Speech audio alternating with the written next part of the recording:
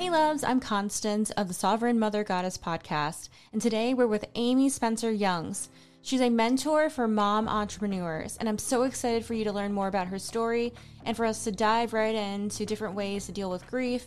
And we talk about some great tips for mom entrepreneurs just starting out. So let's dive right in. The thing that really attracted me to your content especially was that you do something that, like, we call it Seder. With Seder is the idea that we get to write our own destiny. You talk about taking what you've gone through and then rewriting it to this powerful story that you have. Can you tell me about your start of doing that for yourself? Were you always able to do that? I was not always able to do that. I think the shift for me was gradual. As a kid and a young adult, I had a very fixed mindset about things. I believed that I was who I was, and no matter how much effort I put into anything, I was just who I was. I couldn't be any better or any worse than what I was. Like, if things came naturally to me, then that was great. And if they didn't, then there was no sense in putting effort into that because it just wasn't meant to be, right? As I got into my adulthood, so I'm currently 46, and I was probably in my early 30s and started to explore kind of alternative practices. So what I considered alternative, yoga and meditation, mindfulness. And in doing that, I really just fell in love with the idea that our perception determines our reality, right? The way we see things determines how we behave in the world, right? What we see in front of us and how we then interpret that determines how we behave. And so learning to acknowledge that my thoughts and beliefs were not always the truth was a big turning point for me. And then as a writer, as someone who's always loved stories and reading and writing, I probably at some point came across something that said, you get to write your own story. And it occurred to me that I could take those beliefs that I had been believing that were keeping me in a place I didn't want to be in, and I could decide what the story got to be from that point. I could choose to rewrite the future that I thought was coming for me, that fixed mindset, right? I could choose to say, okay, that's not what I want to believe. And then I started practicing visualization and doing vision boards and all of the things that kind of come when you dive into personal development and spiritual development worlds. And the more I did it, the more I chose the story that I wanted to write for myself, the more I found myself living that story out. And so it was like this self-fulfilling prophecy, right? Like, you get to create the life that you want. And that's not to minimize people who struggle with depression and anxiety and mental health disorders, because those are real things too. And they make it a lot harder for us to change those stories, to change those thoughts and beliefs, to recognize what is truth and what is not true. But even in those situations, I believe that the tools that I teach and the tools that I use can be really helpful in shifting the stories that we tell ourselves. That's absolutely true. It honestly has been a topic I've always wanted to go into. Something that was really powerful for me that I can't remember the name of the book that I was reading, but he was talking about how we think of power as this go-getter energy, so masculine, and then you have like a little baby. And a baby is so powerful, and how they change your life, they alter it. It's interesting how weakness can even be power. When we get stuck in our victim story, it's a powerful creator in itself, and we don't realize it. Yeah, I think there are kind of two, probably more than two, but I tend to see two camps of people, right? There's the people who believe that we're just kind of victims of our own fate, right? Like, things happen to us and we just have to react to them and deal with them, and that's just life. And then there's the people who believe that things happen. Yes, sometimes things happen. They're really crappy and we do have to learn how to deal with them. But we can see them for what they are, which is experiences that we can learn from and grow from. And I'm not going to lie and say that I've never felt like I was in that first camp, right? Like I've experienced a lot of hardship and trauma in my life, and it's been hard. And for a long time, I felt like I was the victim. I was gonna have to deal with whatever came my way. And I even created a story around the idea that struggle was just what my life was meant to be, and that I was strong enough to get through it. So there was this positive that was coming out of it, right? Like I can do this, I can handle anything that comes my way because look at all the stuff that I've been through. But it was more from a perspective of someone else is the master of my fate. I am not the master of my fate. And then I realized within the last few years going through, I lost my husband 3 years ago. We lost our house. My kids and I had to move in with my parents 400 miles away from where they were born. And in the same small town that I grew up in, where I had that like mindset of everything's happening to me. And then I show up as this different person in this space, and things are happening to me that I cannot control. And I realize I have two choices. Can let this thing keep happening to me. I can be beat down by the situation, or I can choose to say, okay, what in this is for me? What in this can I use to propel me forward instead of feeling like I'm stuck, like I can't move, like the grief will never end. Nothing I do will ever get me to where I want to go, right? Like we all have these thoughts and feelings when things happen to us. And for me, that moment really felt like I can choose to say, okay, this is where I'm at, and I'm going to learn from this experience. I'm going to figure out the next step to take, and I'm going to take it. I'm going to feel my grief. I'm going to feel my pain. I'm going to feel all of my feelings, but I'm not going to feel like this happened to me. I'm going to believe that it happened for me, that it happened for whatever reason, because we can't know all of the reasons, but that it happened.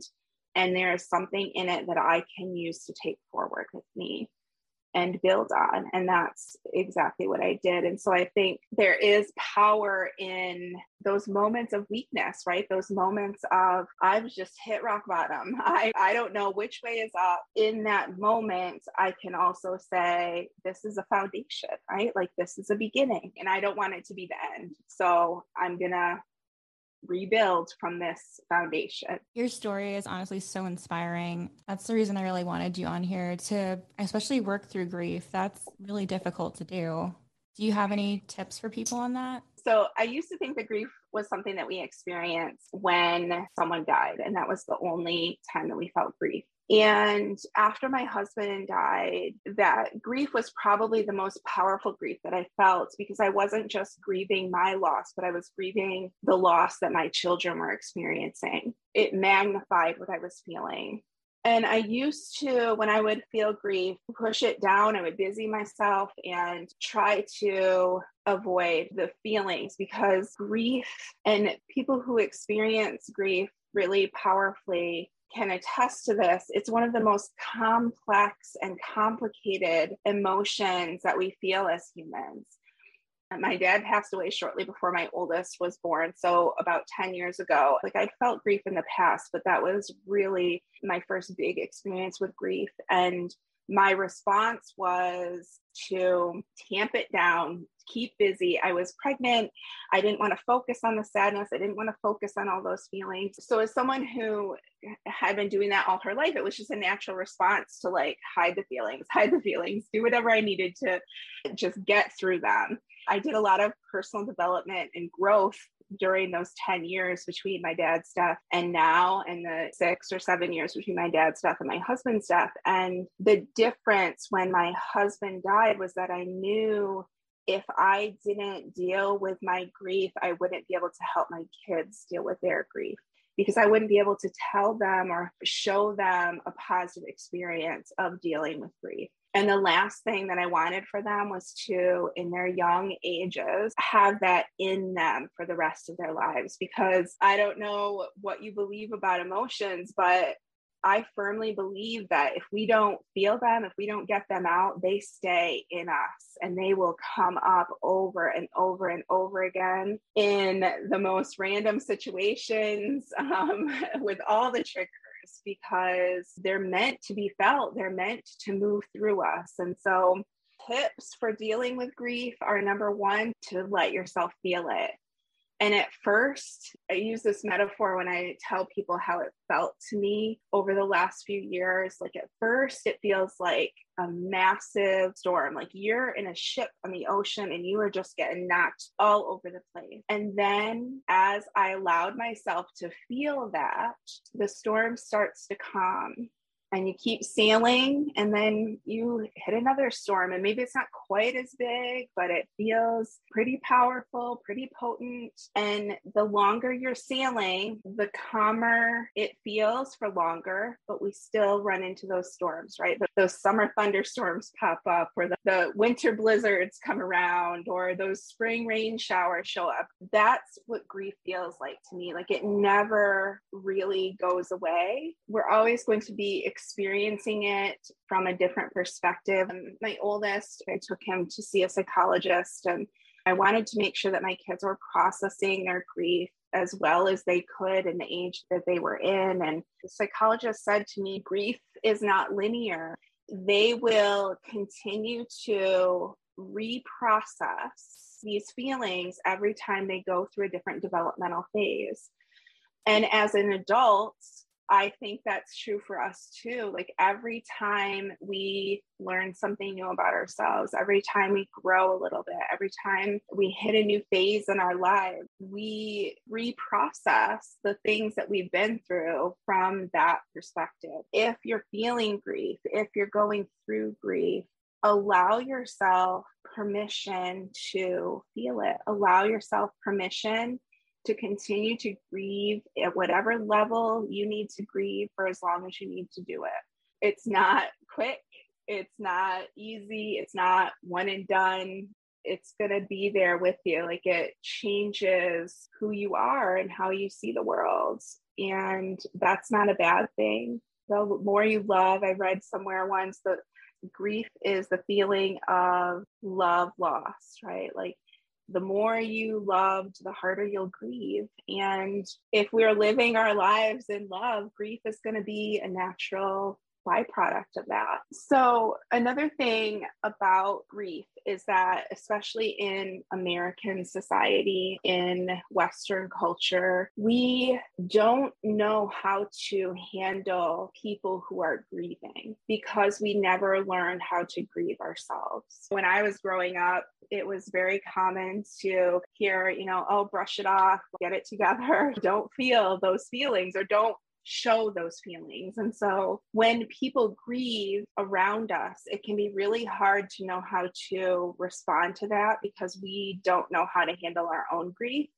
And therefore, it's really uncomfortable for us to sit with someone who is grieving. If you don't know what to say, don't say anything except I'm here, I'm with you, and let that be enough. Holding space can be enough.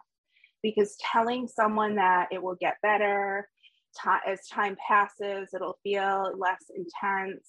And I've been guilty of saying these things too. I think even in just what I just said, like the truth is that for me, that was my experience, that as time went on, those feelings of grief become less intense and less often. But telling someone else who's in like the throes of grief that it's going to get better, time will heal, all those platitudes that we give people when they're going through something, those aren't helpful when you're in the depths of grief. Being willing to sit with someone in their grief and hold space for them without trying to fix it, because I think that's another thing that we feel like we have to do for the people that we love. Getting comfortable not fixing it, but just holding space for them is one of the best and most loving things that you can do for someone who is going through grief or really any kind of trauma or pain. Being willing to just hold space and not try to use your words or actions to fix it, I think is just such a beautiful gift that you can give. Honestly, like everything you just said is a huge gift to people to connect better too through grief. I think that's very true. And grief is a really strong example. But to be honest, like in any relationship that you have, being willing to hold space and not try to fix things, it's a skill that is worth practicing. And I'm learning that with my own kids, right? Like I've always been a fixer. That is a story that I'm working on shifting. I'm a generator, human design. I'm the type of person who can get things done and likes to fix things. With humans, that can be pretty complicated. And I've seen it really harm relationships that I've had with other humans. But having kids has kind of opened my eyes to the benefit of allowing them space and not trying to fix things. Like the first thing we want to do as parents is like, oh, I don't want them to cry. Like, oh, they're hurt. I want to fix it. Like, oh, they're feeling these big feelings. I want to help them move through it as quickly as possible. But the reality is that when we do that, especially for our children, we're not giving them the opportunity to learn the skills that they need to learn to handle life in an effective and positive way, right? Like if I don't ever let my kids feel pain, if I don't ever let them feel anger, if I try to move them too quickly through their sadness, then they will start to believe that they're not meant to feel these things. And then we get into the toxic positivity and the drive to feel happy all the time and the need to take medication, not because there's a chemical imbalance, but because we're worried that we're not happy enough, right? So that like gets us off on a tangent. The gift of being human is the spectrum of emotions. And if we are too quick to try to fix emotions, we're not going to ever be able to experience that full spectrum of our humanity. You're fine with the tangent you went on because honestly, a lot of us, we keep looking at other people's ideas and like also looking at society and judging our own idea of what happiness is. And then we fall short and we're still empty. We're still feeling alone until we actually start to hear ourselves. Yeah, I think that's true. And we can get into a space where we depend on other people to tell us what's good and what's not good, what's right and what's wrong, what's up and what's down for ourselves, when the true guidepost is already inside us, right? The true north is already inside us. We don't allow ourselves to connect to that if all we know is that I shouldn't be angry, I shouldn't be hurt, I shouldn't be sad, I shouldn't feel this way or that way. And then we don't know how to feel or what to do because we've never had that experience. We learn from those experiences. So during my challenge I've been doing, you actually reminded me of, because I was talking about Frozen yesterday, I think it was, and about Elsa and her whole like, don't feel, conceal, don't let it show. If we were to really just dive deep into those emotions, that can be our powerhouse. Yes, because our emotions are signals, right? They're like messages from our body telling us maybe this doesn't feel right, or I really loved that person so much and I'm going to miss them being in my life, right? Hey, I'm on the right path. This is lighting me up. This is making me feel joyful, right? Those feelings are guideposts. Without the ability to tap into them, we don't have that inner guidance system. And I'm not saying that we can't use our logic, although I will say that logic should not be anyone's first course of action, right? Our bodies are really the messengers. Yes. But we have all this knowledge, right? We do want to use our logical minds to understand things for sure. But when it comes to like knowing what's best for us, knowing what's in alignment with who we want to be, being able to connect with our emotions is one of the key things that I will say personally has changed how I live my life. I used to be very like analytical, logical, and I'm still that way, although I'm trying to decondition myself a bit from that. I was the science brain, the math brain, always overanalyzing everything, pros and cons, you name it. And the more I started to practice yoga and meditation, the more I started reconnecting with my body and my inner wisdom, my emotions, developing my emotional IQ, the more I'm able to trust my own inner guidance system, the more I'm able to trust my own wisdom. But when I was in that logical, like mind space, I was constantly seeking like outer validation, constantly seeking outer opinions, right? Like constantly telling people what I wanted to do so that I could gauge their reaction to see if maybe it might be the right thing for me or not the right thing. Now I'm able to say more consistently, because I am not perfect at this by any means. There are still times when I look for that external validation or look for that external input, but more often I'm able to sit with myself and ask myself, how does this feel for me? In human design, I'm an emotional authority. So really tapping into my emotions is important in helping me to understand what alignment is for me in my life. There are other authorities in human design, and sometimes it's intuition, sometimes it's environment.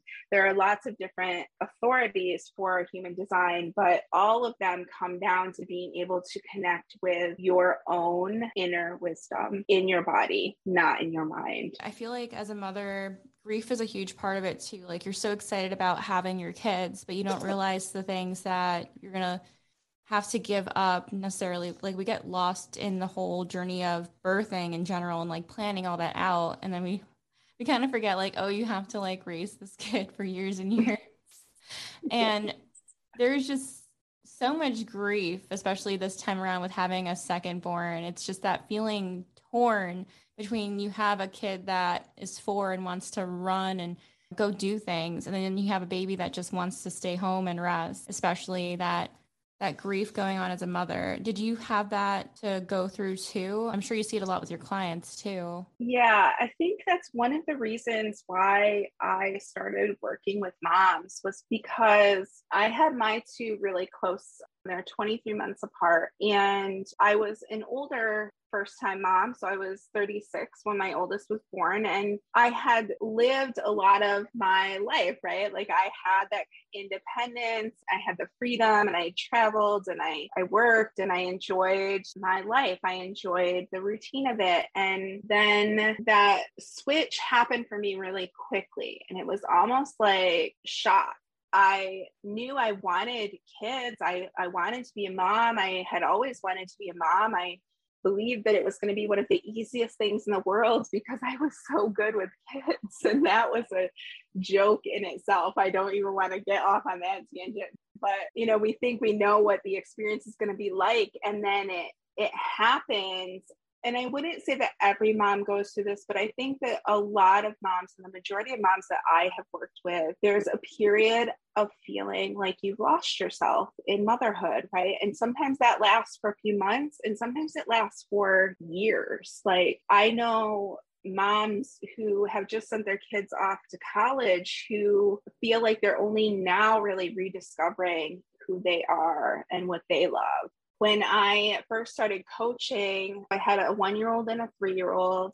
I started out really just wanting to create a community for moms where they could just start to explore what they wanted for themselves now as mom and rediscover the parts of themselves that maybe they had lost or set aside or put on pause, because those early stages of motherhood can just feel really hard and overwhelming. I love that about your community. And I love that you have the no judgment. If you have nothing nice to say, don't say it. Because in so many mom groups, that's like a huge struggle, especially. I think there is this element of insecurity in motherhood because there is no manual, right? We only know what we think we know. And then we get into motherhood, we have those babies, we're holding them in our arms and we're like, oh boy, now what? There really is no manual. And every child is different, and every parent-child relationship is different.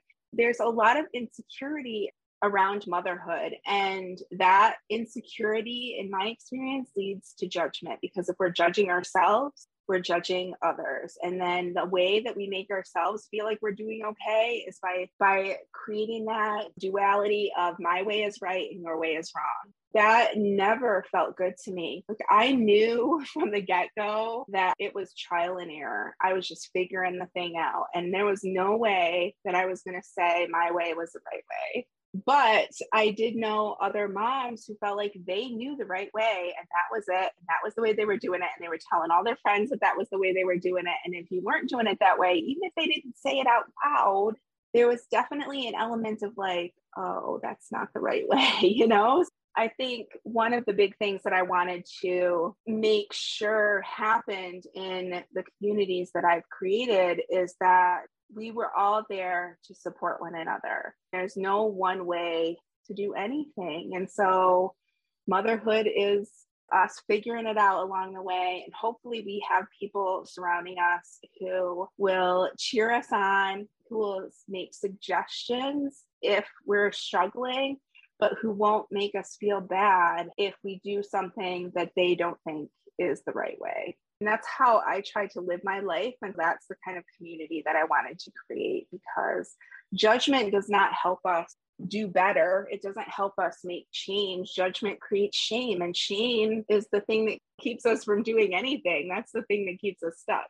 There's definitely room for discussion and openness, but no judgment allowed in my communities. I love that, because it's you, like you were talking about before, holding the space, and you're claiming your space too. And so many of us are still learning how to do that online, and that we're allowed to do that. And when you're talking about how moms, we judge each other and how there's a certain way to do things, I keep thinking of all these kids shows. I feel like they're more helpful for parents too, to help us grow. With Bluey, have you watched Bluey with your kids? I haven't. I think Bluey came out after my kids moved on from the younger cartoons. There's an episode on Bluey called Mom School. So the daughter just wants to be graded on pretending to be a mom to balloons. Nice. Yeah, it's pretty cute. And one of the balloons that keeps floating gets loose. And then she asked her mom if she failed mom school. And she told her that how it's like how kids go off when they're ready to. And, well, in motherhood, there's actually no grading. But the trial and error that you're talking about, I know that I was at one point that person who did think I knew the right thing for kids. And then, yeah, you have kids. And with each one, there's a right thing that's different, too. That was the most interesting thing to me. I thought I had one, I'll know how to do the next one. And it's not that way at all. Did you experience that? Yes, absolutely. Yeah, it's not that way at all. And it's still this learning experience now. My kids are almost 10 and almost 8. And because they're so close together, sometimes I forget that there's this age gap, right? Because 10 is very different than 8. 9 is very different than 7. I have to catch myself in that response for my older child is not the response that my younger child needs in that situation. And because I am a solo parent, that makes it even more challenging, because I can't say, you handle that one and I'll handle this one, or personalities sometimes don't mesh. It would be easier sometimes to say, oh, I'm going to let your dad handle this, or I'm going to let my partner handle this. And I can't. So I have to remember that, number one, I'm going to make mistakes and it is okay. The important part for me is the repairing. If I handle a situation in a way that in hindsight does not feel good to me, I'm the first one to go to my child and say, when I said that thing, or when I, raised my voice that way, or when I did that thing, I wish I hadn't done it that way. And this is the way I'm going to try to do it next time. So that they learn that, number one, it is okay to make mistakes. Number two, when we hurt someone that we love, the best way to handle that is to admit that we've done something that we wish we hadn't done, and to then try to change that behavior. And then number three, that when you're in relationship with someone, communication is the most important element. Me being able to say, I made a mistake. I didn't do that the way I wish I'd done it. And we all make mistakes. And I was really hard on myself, but I'm going to try to forgive myself. And I hope that you can forgive me. Let's try to do that differently next time. I just want to say that's not just going to set them up for good relationship with friends and family, but it's going to set them up for any encounters that they have as they grow up, as they get older. Like, especially expecting more from people instead of being like, well, that's how that person is and that's it. No, people can evolve and change. Yeah. And my parents didn't handle things that way. Not to say that they were very disciplinarian, but there wasn't a lot of talk about feelings in the house. There wasn't like a big desire to, it was very much kids are either obedient or they're not obedient. I think that's shifted in this, newer generation, understanding that kids don't have the mental capacity in a lot of situations to be quote unquote mature or to be obedient. And so understanding kind of how a child's brain works and understanding more of that emotional intelligence and wanting to, like, kids learn from example, right? They learn from what they see and what they experience. And so if I can just in some way help them to understand the importance of acknowledging mistakes and making change, I think that's just a really important tool for them to have. I totally agree. So I saw someone online on Facebook who has no kids. She was writing about feeling unaccomplished and single, how she may not be growing a human, but she's growing into the best version of herself. I couldn't help but think of the myth that motherhood stops our personal growth. Like, I have a friend who's waiting forever, I feel like, to have a kid because she thinks that she'll just stop growing as a person after that. I feel like it's given me so much personally motivation and magnetized my desire to live my purpose. I wanted to see how you felt about that. Yeah, I love this because it kind of goes hand in hand with the idea that we are insecure about our own situation. So then we judge ourselves, which then leads to us judging others, right? The grass is always greener, right? And we think we know what someone else is experiencing, but we don't really. We don't ever know. There is an element of freedom in how we grow and change when we're single, right? There's an element of choice and freedom that you don't always have when you're a parent. That being said, I think you're totally right that when we become parents, it's almost like I always say, entrepreneurship is like a hardcore class in personal development, right? And I think becoming a parent is a similar kind of crash course. You have a child, and all of a sudden, you have to learn how to be you and be mom. You have to decide, like, does this change my vision and mission for my life? Does it change how I feel about my purpose? Does it change how I feel about my goals?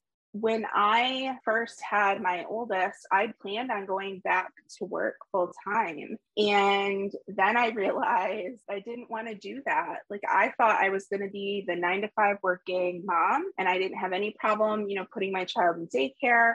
And then I had my son, and I was working remotely a little bit in the first 12 weeks after he was born. And I was like, I kind of like this. And I'd been thinking about becoming an entrepreneur, or I had been an entrepreneur kind of side hustle for a long time, and was like, I could just jump into this full force. And I did. And that in itself became like a whole personal development journey. But I think you're right that no matter what phase of life we're in, we are either staying still or we're growing.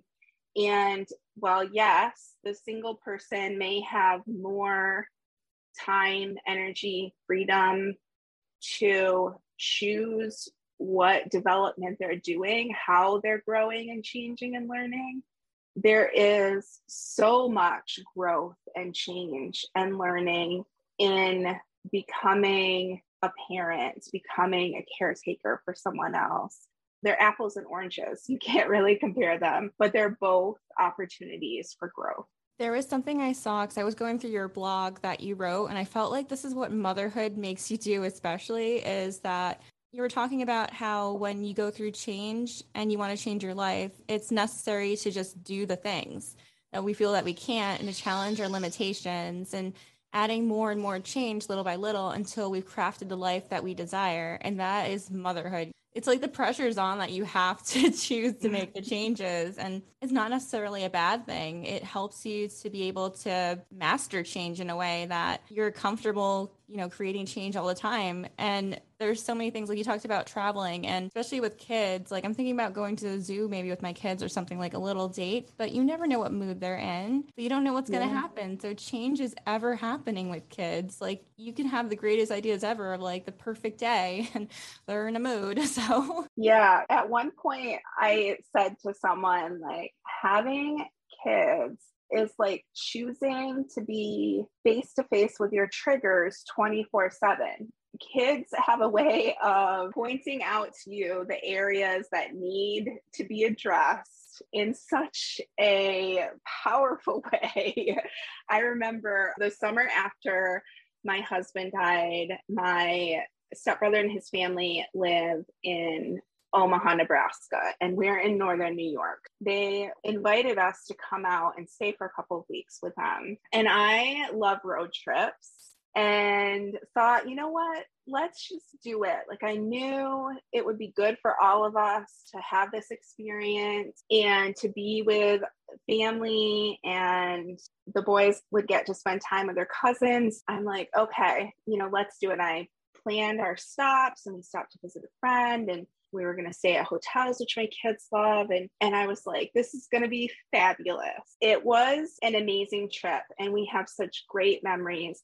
But I am telling you, there were moments where I was like, okay, and there's a button, and there's a button. Oh, he just pushed another button. Okay, and we've got another one. Like, I was like, it was like 2 weeks of deep dive, like healing, because we were still deep in our grief at that point. And so I'd be driving and just like crying. And then my son dropped his tablet, and my other one needed a snack. And everybody's got to go to the bathroom. And I'm just like, oh my gosh, what is going on?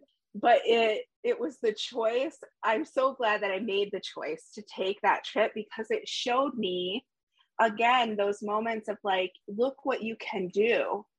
I was so worried about traveling by myself with the two of them, and especially in such a long distance, and making it work, and handling bathroom breaks, and making sure they were eating, and all of those things. And it just turned out to be an epic experience with a lot of moments of learning, of growing, of stretching myself. But I think, a trip to the zoo or a trip to Omaha, Nebraska, either way, it's a chance to show yourself what you're made of. I remember when a trip to Target with a newborn was like, oh my God, can I do this?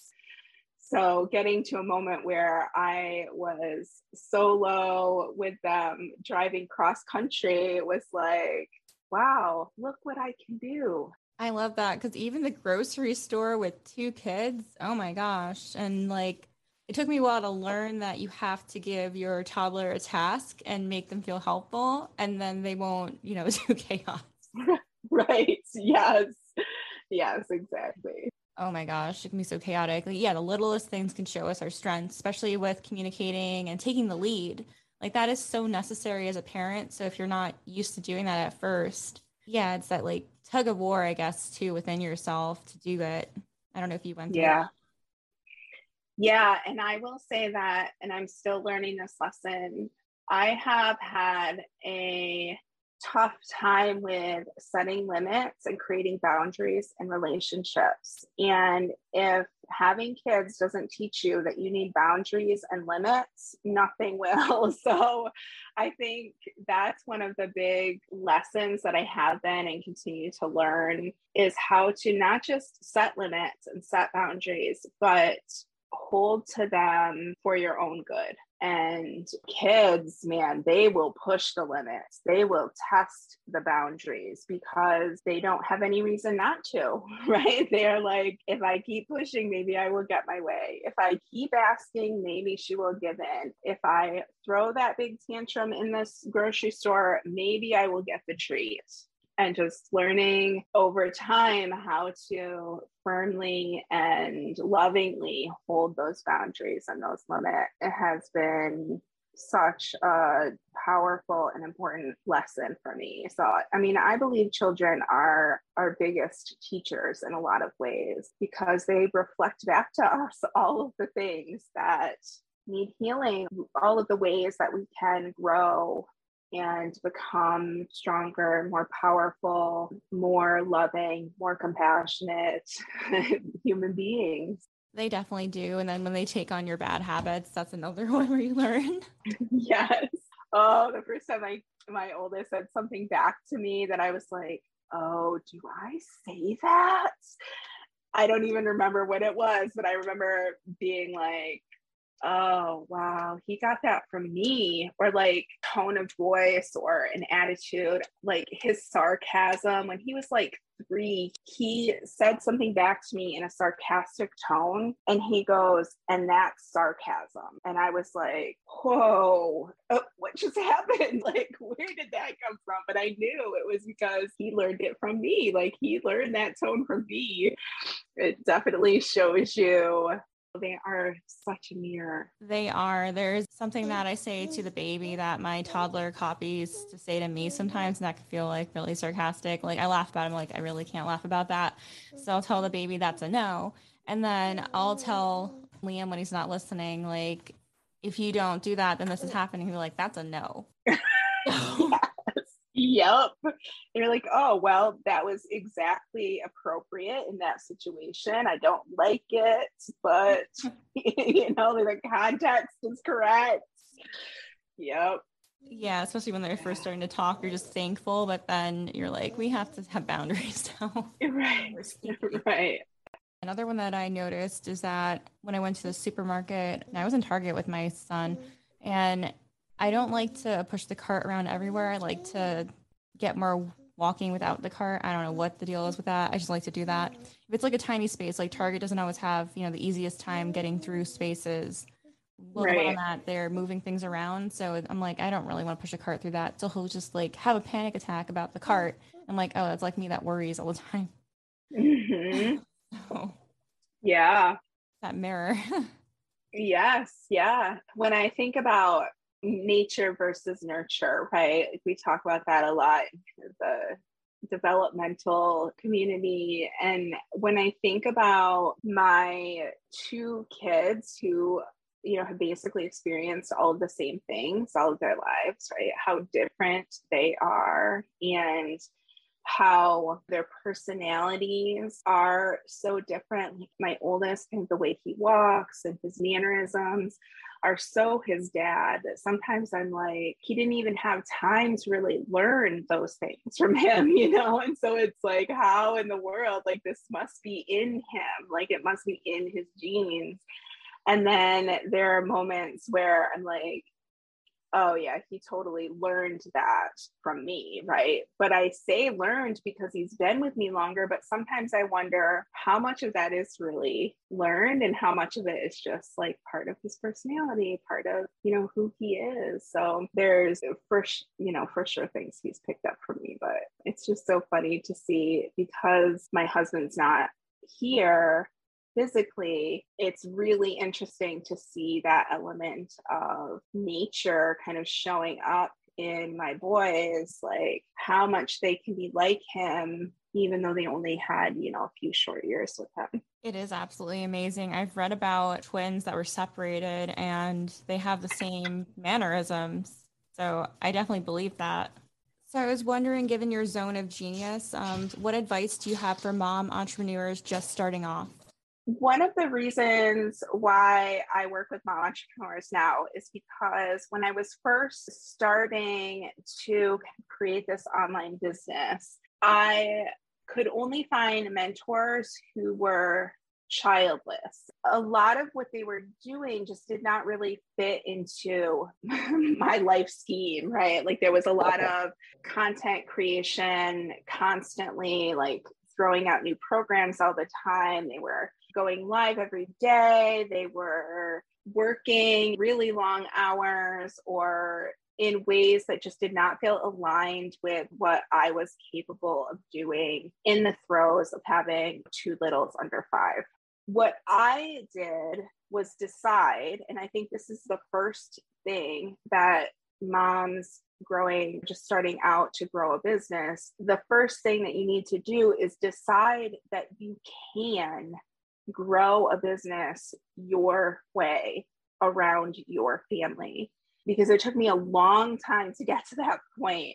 I would think I could do it, and then I would see this online entrepreneur doing things in a way that just didn't feel like I could do them, or I would learn from one of them and try to implement their system, and then it just wouldn't work. Eventually, I got to a point where I'm like, none of this is working for me. So I have to either quit or believe that I can do it a different way. And so making that shift to believing that even if it takes me a little bit longer, right? Even if it takes me doing things in a way that feels a little uncomfortable right now, I can do this in my way. And so making that choice is the first thing, like knowing, truly believing I can make this work in a way that works for me and my family. And then the next thing I would say is giving yourself permission to let some things go. So prioritizing is huge, right? So understanding what actions are going to give me the biggest bang for my time buck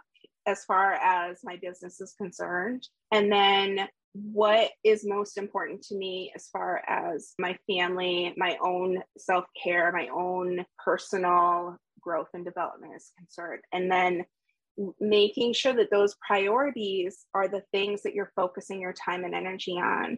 For me, that means not being so worried if the rug only gets vacuumed once a week, not being so worried if the dishes go in the dishwasher a little less frequently, not being so worried if I don't mop the floor this week, or if I have to let the kids be on screen time a little bit longer today, right? Like giving yourself permission to let a few things go. And then knowing that the most important things to you are the things that you're spending your time and energy on. And staying aware of that. The first is acknowledging that you can do things your way and committing to that. The second is prioritizing and letting things go that aren't those priorities, letting them be a little less important to you. And then number 3 is checking in with that and making sure that you're really spending your time where you want to be spending your time, because habits are powerful. And if you're used to procrastinating by doing the laundry, or if you're used to scrolling social media for fun versus for your business, then you can easily fall back into those habits. So practicing awareness around your time and energy and how you're spending it, I think is another key element to having a successful business as a mom. A lot of what you bring up like resonates with me, especially the procrastinating with doing laundry and things like that. Any of the house stuff. I love to tell myself I have to do these things or no one else will do it. And like you're saying, like it can sit and it can get done at some point, especially like when I'm PMSing or close to my period. I do let like the dishes sit if I need to. And I do get to them. They do happen. It's not like they never get done. And then you talk about social media procrastinating. I can get lost in that too sometimes, where you just want to compare yourself and how you're not where you want to be. And it's like that time can be used to start to plant the seeds and get there. And how you're spending your time and your energy, and especially like do the things that I'm doing energize me at all? Like, I think that's a huge question to ask yourself as moms. Yeah. And that kind of gets into like human design a little bit. If what you're doing is not lighting you up in some way, if it's draining you, then it's probably not the thing for you to do. Now, I could say that also about cleaning the bathroom, right? But I know the bathroom needs to be clean. So instead of focusing on does cleaning the bathroom light me up, I can then shift that to, well, does having a clean bathroom light me up? Yeah, it kind of does. Like, I like the smell of the cleaners and the essential oils or whatever I'm using to clean. Like, I like the smell of a clean bathroom. And I like when the bathroom, the tub is kind of shiny and when the tiles are all bright and clean. Like, I love that. So that then shifts from the drudgery to the like enjoyment, right? And you can do the same with tasks in your business. And now, does it work always? No. And if you can't find a way to kind of shift that, then it's probably not something to be working on, right? Or not something to be doing in that moment, at least, right? Because our energy changes. I think about things like bookkeeping or even sometimes content creation. Like, I'm a writer and I love to create content, but there are days where I'm just like, the idea of sitting down and writing today just does not feel good. And I give myself permission to schedule it for another day. I don't put it off forever because I know it has to be done in order for my business to be successful. But I do allow myself space to check in with myself and say, is this something that I want to be doing? If you're just starting off and you feel like everything feels like hard, right? Because when you're just starting a business, it's all new. Sometimes it's really exciting and sometimes it's like it brings up fear, it brings up anxiety, it brings up worthiness, right? It brings up all of this stuff. If you're feeling those things, then shifting to like, okay, well, I'm feeling this now, but I want to be in a space where my business is successful and it's growing and I'm having an impact. I'm creating, ripples in the world. And if I want that, then I have to do this thing. And so that thing over there lights me up. The idea of that lights me up. And I know that this is going to get me one step closer. So maybe this can light me up. Maybe I can feel good about this. So there's a lot of kind of playing with the energy of it. When you get started and you're like, oh, I started this business because I thought it was going to make me a lot of money right away, but I actually don't like the products, or I don't really like what I'm offering or what I'm doing. I don't like working with this type of client. When you start to see that and it feels like it just is like all the time, this is draining me, it's not lighting me up, then that's when you want to say, okay, maybe I need to reconsider what I want my business to look like. And then I can start worrying about what tasks will get me to that place. Something that I saw that you posted too, I just want to comment on it, is that cooking is relaxing. I'm starting to learn that now. I grew up with a parent that would burn everything on purpose because my mom passed away when he was 20. So he just liked everything burnt.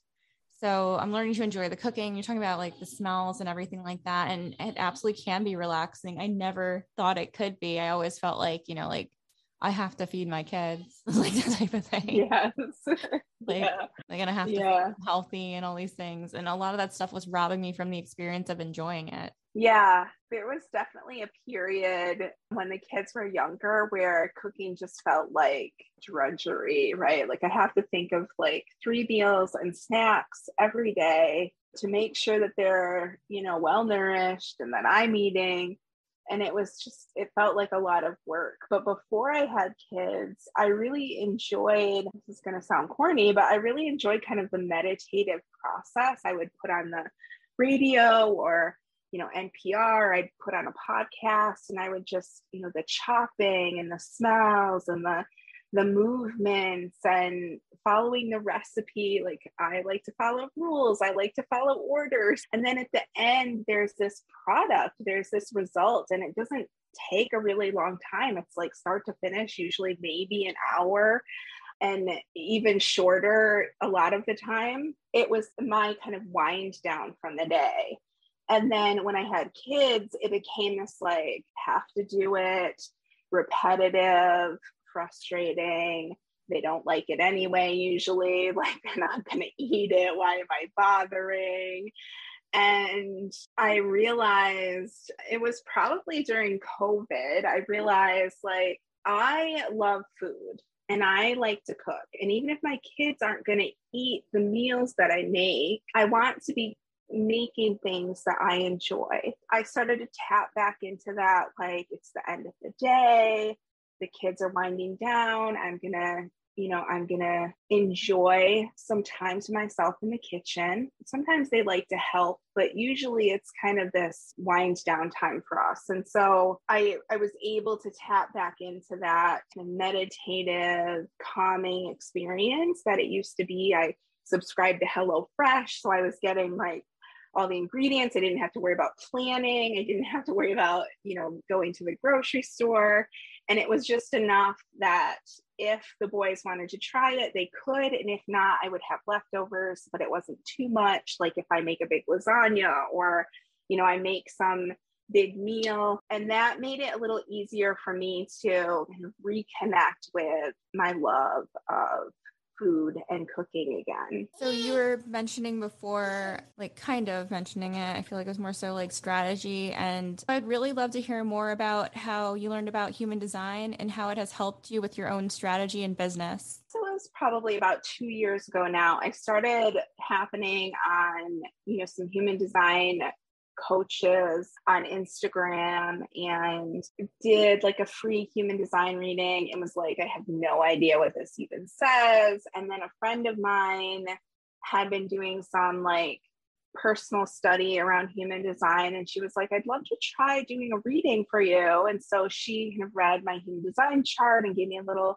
report and helped me to understand what my human design meant for me. When we went over my chart together, it was like these little like firecrackers. That's why I've, acted like this in the past. And I have permission to do things this way. Oh, no wonder I do XYZ, right? And it's kind of like other kind of modalities, personality tests or astrology or other kind of ways to understand our persona. But for me, human design opened my eyes to the option to allow myself to be who I knew all along I was, right? So an example would be like, as a generator, I have this like energy center, right? And it's always there. I can draw on it whenever I want to, which means generators are the worker bees, right? Like we're the ones who get stuff done usually. And I could see that play out over the course of my lifetime. I was the person, if somebody needed something done, they came to me and I did it. Like it just was the thing. My conditioning was that I just did the work. I always did the work. Somebody asked me to do it, I would do it. It didn't matter if it lit me up. It didn't matter if I liked it. And I would get burnt out because of that. And that's because as a generator, that energy center stays energized when we are lit up, when we are satisfied by the work that we're doing. Having that moment of like, aha, like this is the thing. I started to make the shifts in my life, coming back to kind of that emotional intelligence we were talking about and being able to connect with my body, like acknowledging when I was feeling that satisfaction and when I was getting frustrated because I wasn't doing the things that I really love, doing the things that were lighting me up. And so seeing that work in my life got me a little bit more interested in understanding how the whole of human design, other people's human designs, and what all the energy centers mean, and learning more about the gates and the gene keys and all of those things. And so I am currently in a human design certification program, learning kind of the fundamentals, the foundations of that, and learning how to apply human design in business. And so my clients are benefiting from that because I'm able to pull their charts and kind of take what I'm learning and help them to start applying it to their own lives. And I just think human design is just another tool that we can use to understand the whole of who we are and to move more into alignment with that inner being that we have, that is like the highest version of ourselves. I love that it's a way to actually understand yourself and to be your own teammate.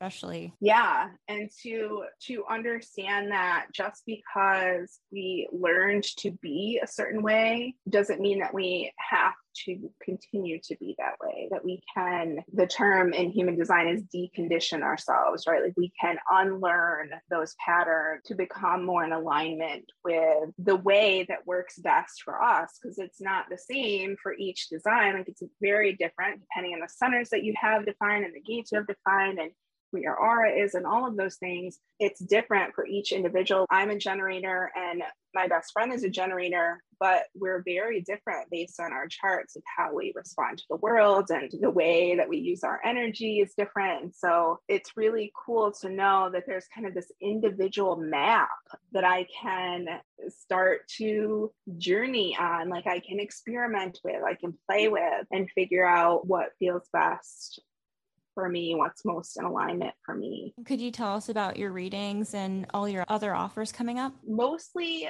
I do readings for my one-on-one clients, but I am currently, so that I can get some more practice and become more familiar with all of the different auras and designs, I am offering human design readings for $111, and that includes a PDF with all of the details of your foundational design, so your profile and your aura and some of the centers, and then 14 days of Voxer so that you can ask questions once you get the PDF and understand more about your human design. And then I also am getting ready to run a 14-day challenge in my community, the Mom Entrepreneur Network. So that's a Facebook group, and it's free for anyone who is a mom with a business or a mom thinking of starting a business. And it's an amazing supportive community. And I'll be doing a 14-day challenge in there. And right now I'm going back and forth between time and energy management and making your content shine. So it'll be short lessons each day for 14 days with action steps that you can take to start making changes. And I chose this kind of format because in the past I've done kind of the 5-day challenges where it's a longer training and then some action steps. And I feel like as moms, especially moms with businesses, our time and energy is already limited. And so giving you some short to the point kind of teaching and then allowing you to implement that in a quick way that's going to start to get some results pretty quickly is a great way to kind of create momentum in your business and get you taking actions. That's why I'm doing it this way. And then I'm about to open up seats to my Mom Entrepreneur Academy, which is a 12-module course and 12 months of group support. So you get the modules, should be all recorded by the time the new cohort joins. Right now, I'm presenting them live and doing the recording. So they should all be recorded. So you'll get one training a week for the first 12 weeks. And you'll also get group coaching calls for 12 months. And of course, the group support with, me checking in. You can ask questions in the group. You can get support from the other people in the academy. And it's a great way to take some actionable steps and get results pretty quickly, but then have that ongoing support as you start to implement and see results and get some changes. So we cover everything in the academy, from vision setting and goal creation and action planning to mindset to copywriting and content creation to organic marketing and growth using social media. So it's a pretty comprehensive program that also really allows you to, like I said, get those clear steps to take, but then also have that support as you start to implement and realize what's working for you and what's not working for you. You can ask questions, you can jump on the group coaching calls and get support, get lifted up if you're having those limiting beliefs come in, which we all do, you're feeling that imposter syndrome. I'm there to support you for a full year. So it's a pretty amazing program, and I'm excited to bring in another cohort to start off the fall. It sounds really beneficial too for moms. So definitely check that out.